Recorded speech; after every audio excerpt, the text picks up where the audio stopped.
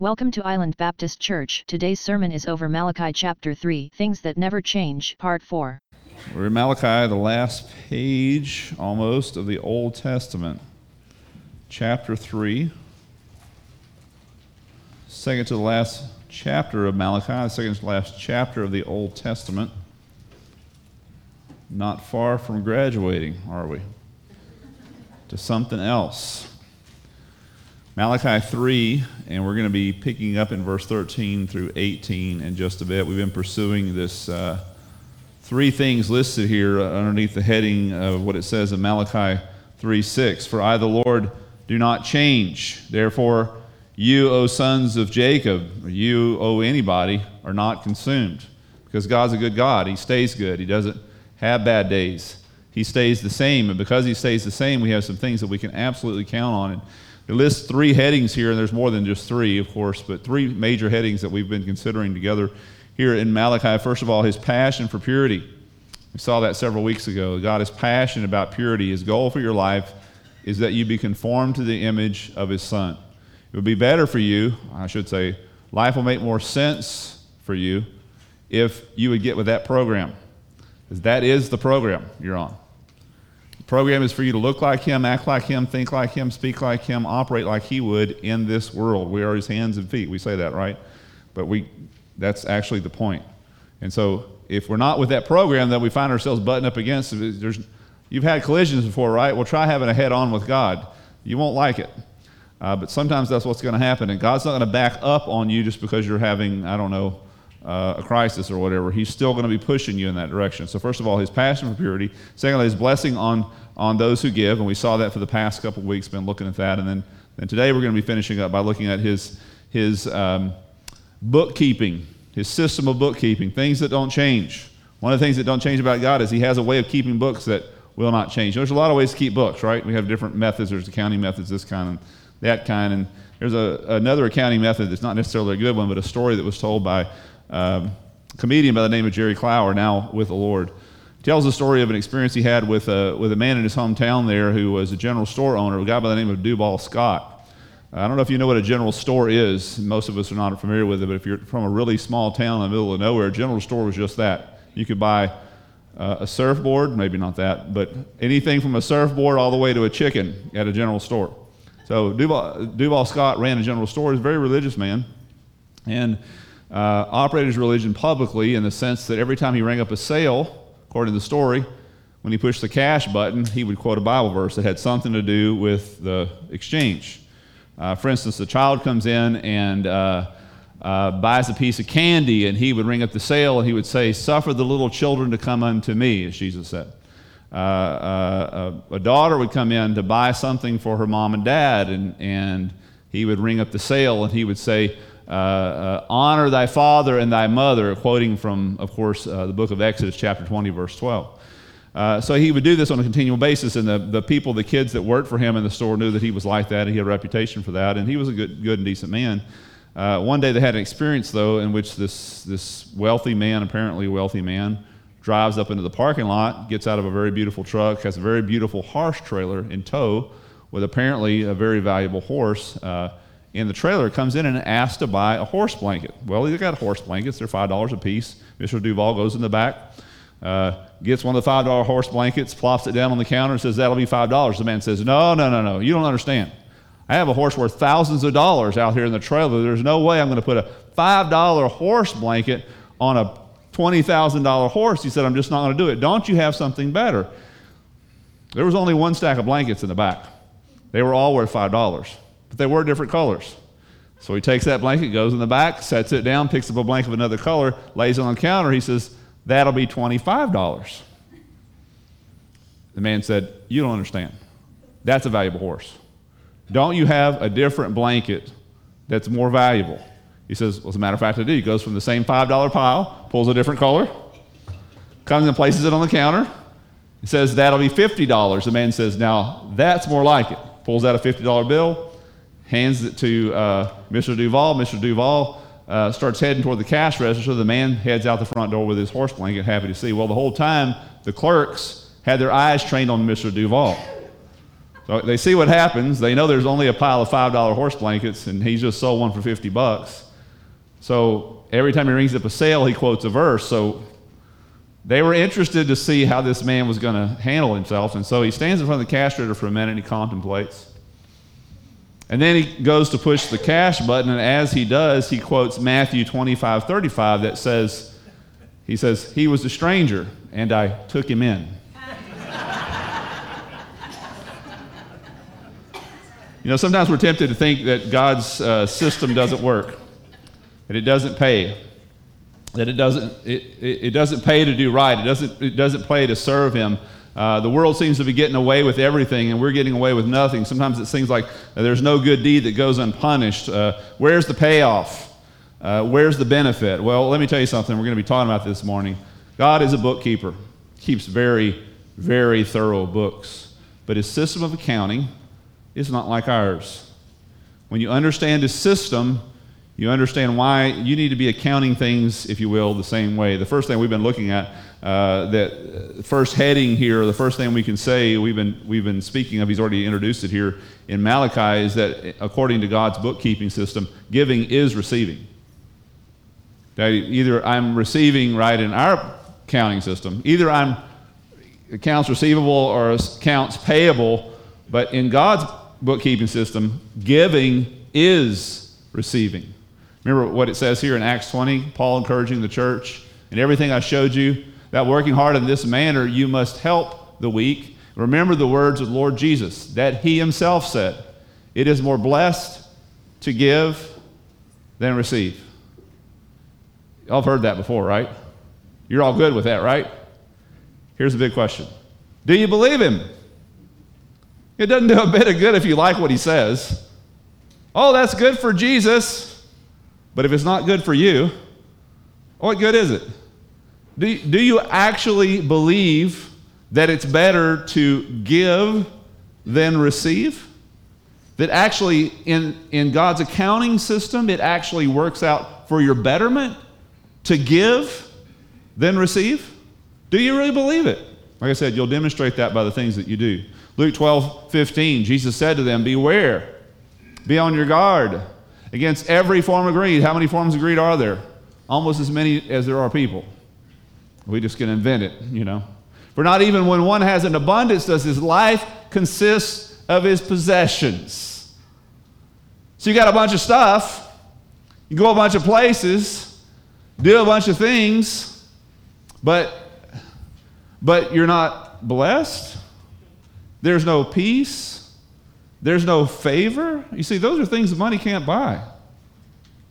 None of that, no way. I mean, His blessings are far more valuable than anything this world can give you. He says that, but here's the question again. Do you believe that? Do you believe it? Do you really? Do you really believe God's accounting system is a valuable accounting system? In fact, the accurate accounting system, the only one that matters. He has an extra column listed in His bookkeeping called the blessed column. We looked at these verses last time in Corinthians, but I want to look at them one more time. "Each one must do," this is with regards to giving, "just as his purpose in his heart, for God, not grudgingly or under compulsion, for God loves a cheerful giver," of course. God is able to make all grace abound to you. I don't know where you can buy that anywhere, do you? I wasn't aware that was for sale on Amazon. All grace abound to you? You don't have to buy insurance to protect that, do you? They don't have to buy a gun to lock my doors to keep people from stealing it. All grace to abound to you, so that always in all sufficiency in everything you may have abundance for every good deed. Wow. That's the blessed column. That's the blessed. You don't have to worry about that column. Nobody's going to steal that from you because God has given it to you. That's God's accounting system. It's a different type of books, and it's far better. He goes on, Paul, here in the church letter to the Corinthians. "Now, He who supplies, that is God, seed to the sower and bread for food will supply and multiply your seed for sowing and increase the harvest of what? Man, do you really need that? And me too. A harvest of righteousness? See, there's no regrets in that. There's no lost sleep over that. There's no broken relationships over that. There's no heartache over that. But if you keep the wrong set of books, there will be.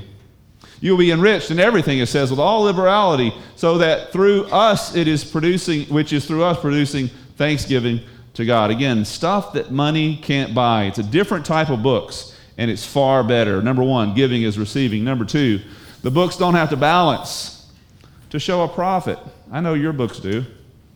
I know the world's books do. I know the IRS books do. But not God's books. That is, let me just say this, not the way we figure things. See, the way we figure things is kind of the way the people that Malachi is writing to figured things. Notice what their complaint here. Your words have been, God says, arrogant against me.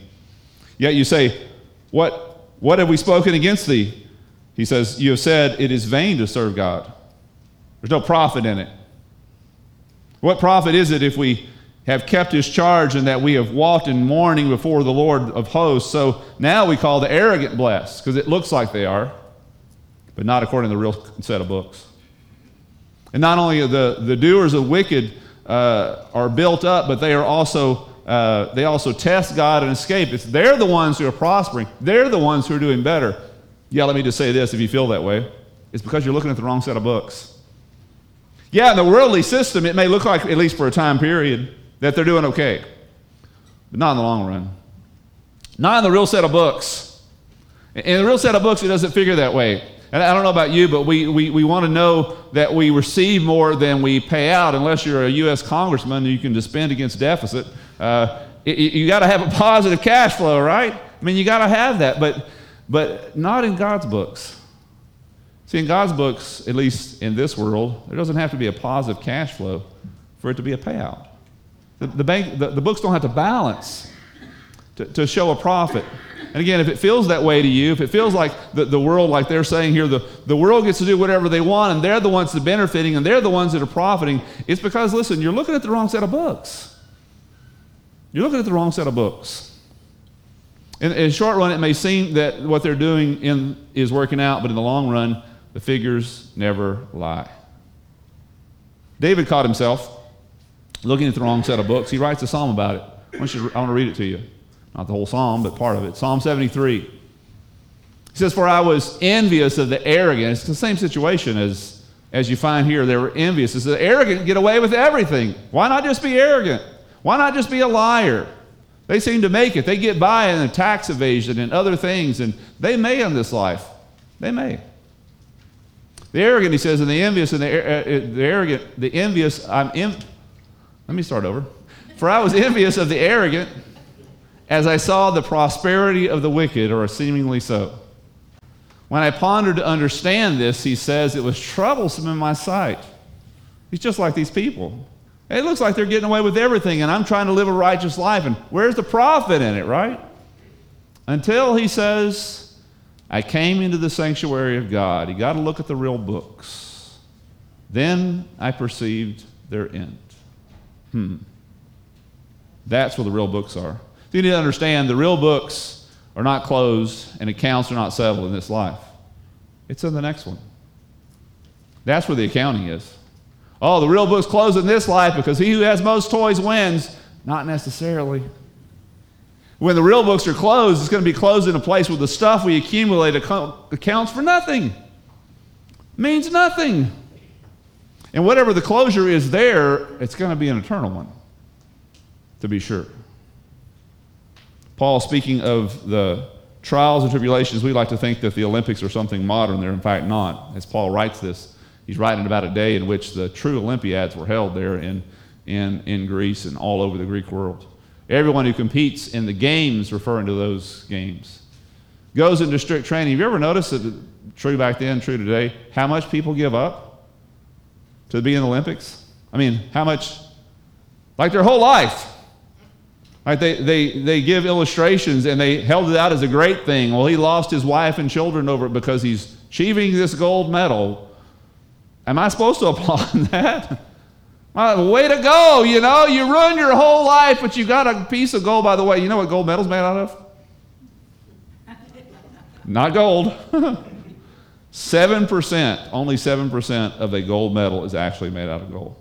So I killed myself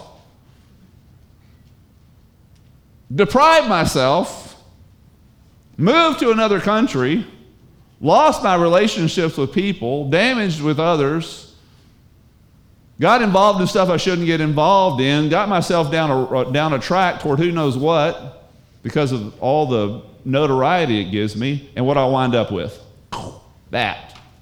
Also that I can say until the day that I die, look what I got.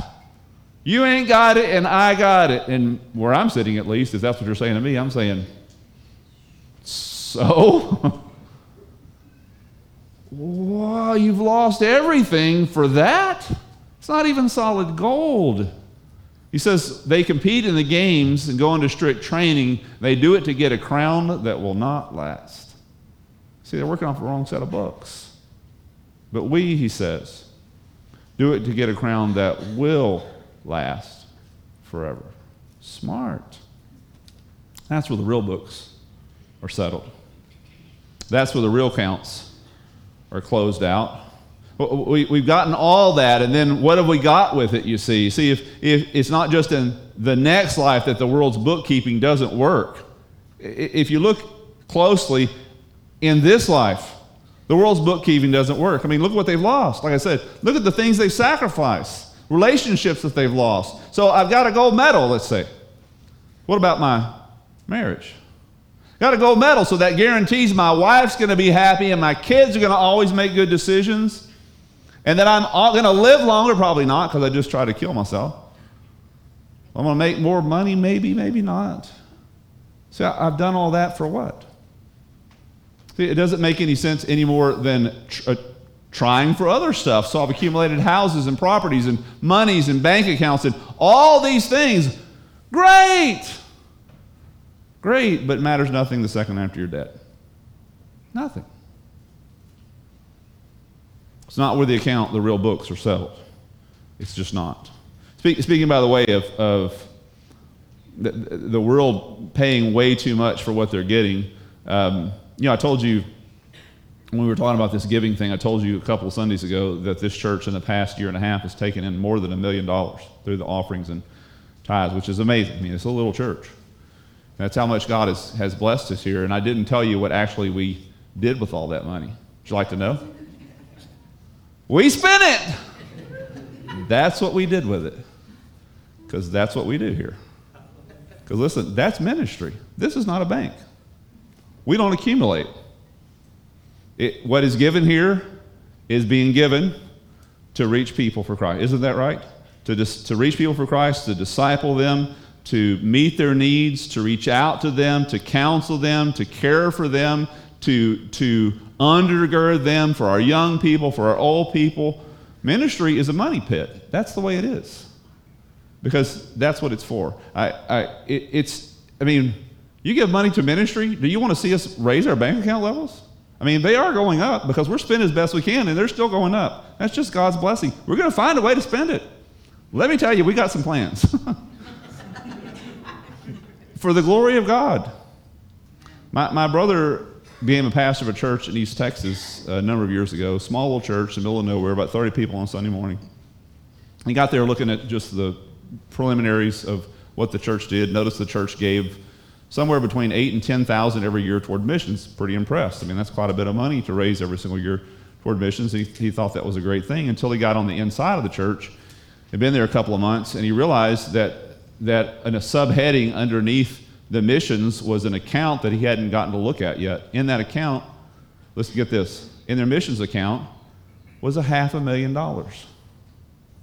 Like $495,000 that somebody's had been accumulating over decades in that church under the heading of missions.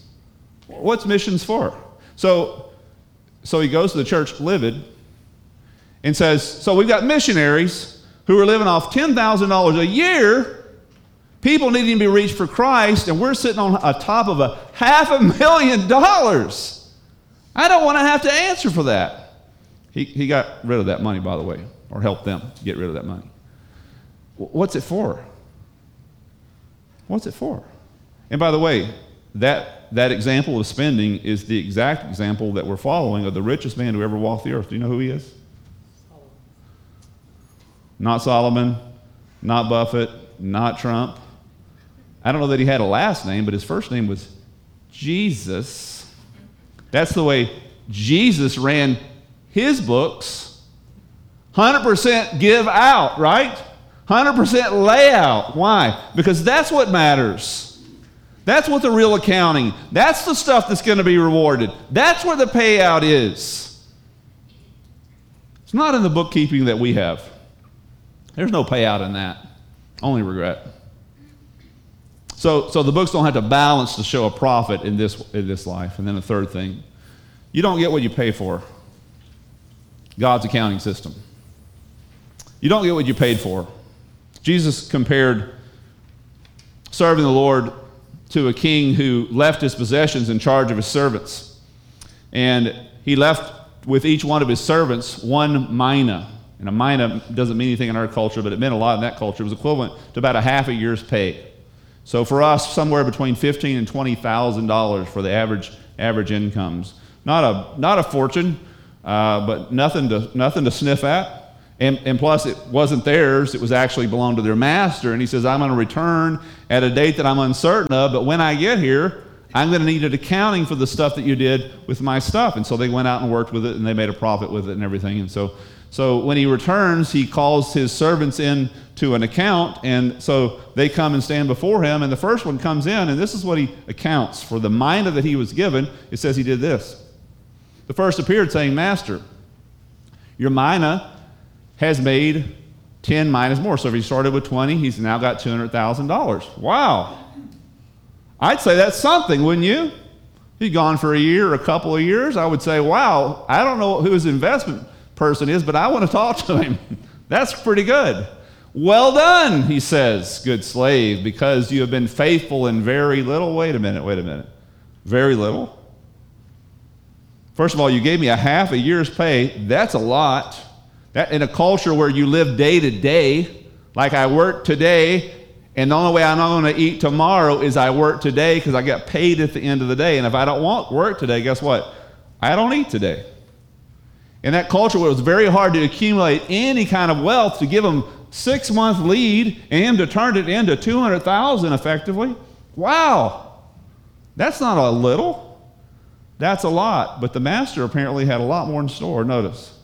Well done, good and faithful servant, because you've been faithful in very little. He thought it was. You are to be in authority over 10 cities. Now, Jesus, of course, is telling us about the kingdom.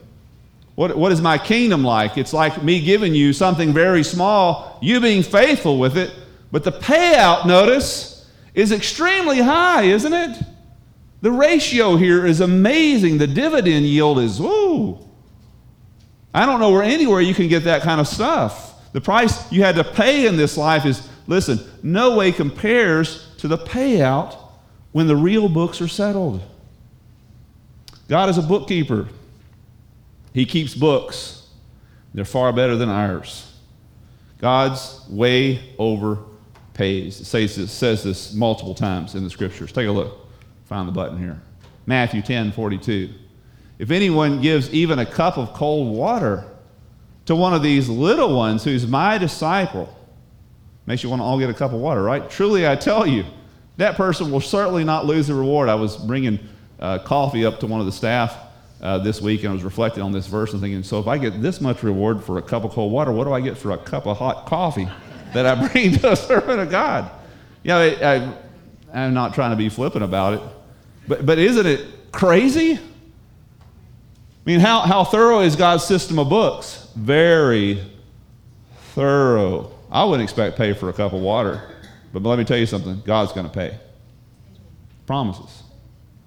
God way overpays. Romans 8:18, Paul says to the Roman church, for I consider that the sufferings of this present life are not worthy to be compared with the glory that is to be revealed in us. Says to the Corinthian church, as it is written, what no eye has seen, no ear has heard, no human mind has conceived. You can't conceive of it. The things that God has prepared for those who love him. He way overpays. You think it's not going well?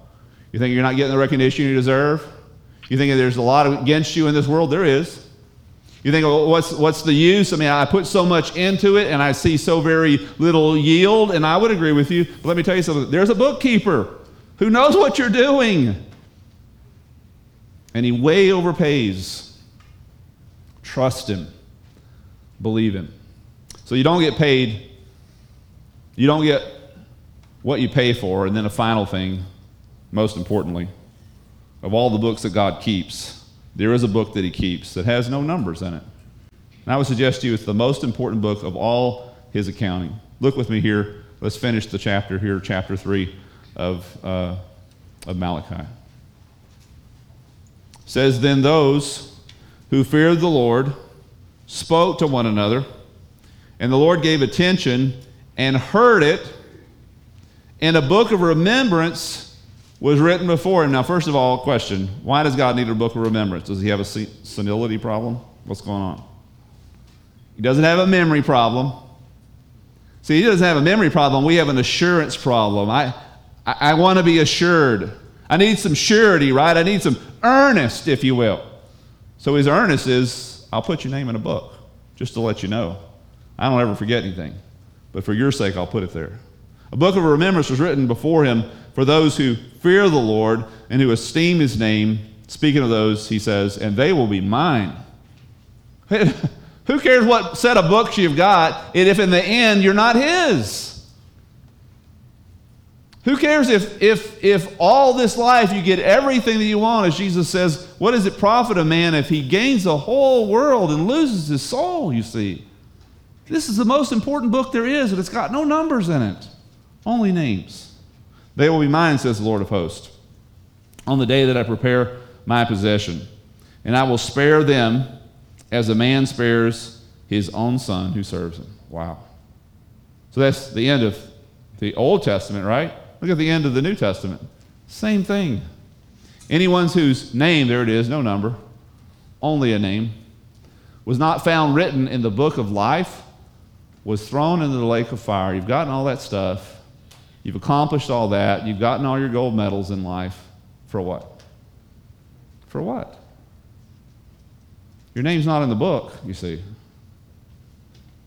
You've been figuring according to a different counting system, and it's fraudulent.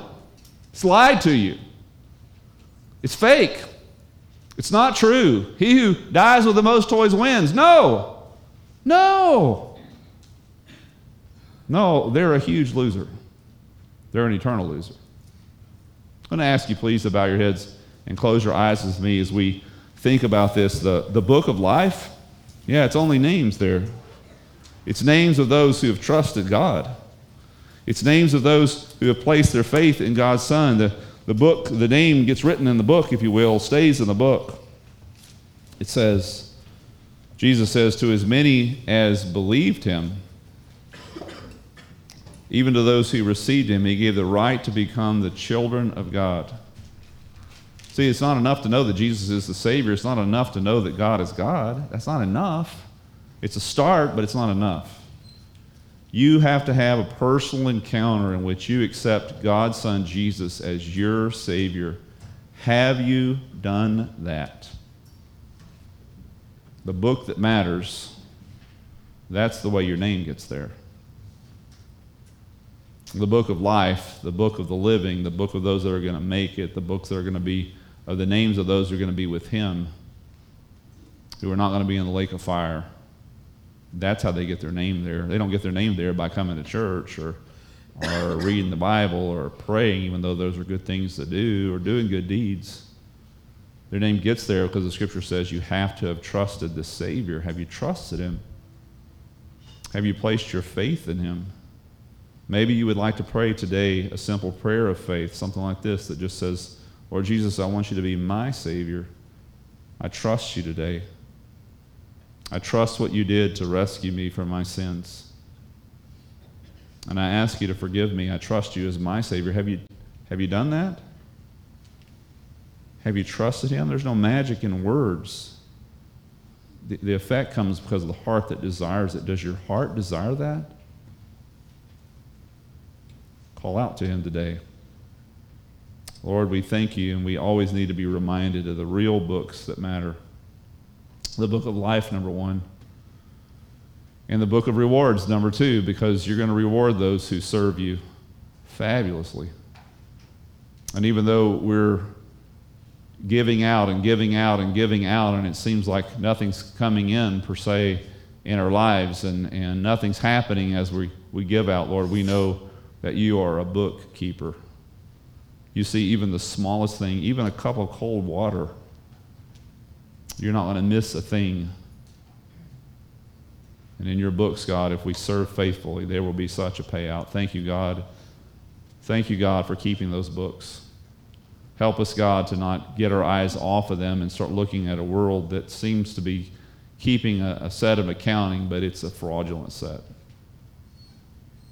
Thank you, God, for speaking to us today. We commit our time to you now. In Jesus' name, amen. Thanks for visiting. Find us at www.islandbaptist.org.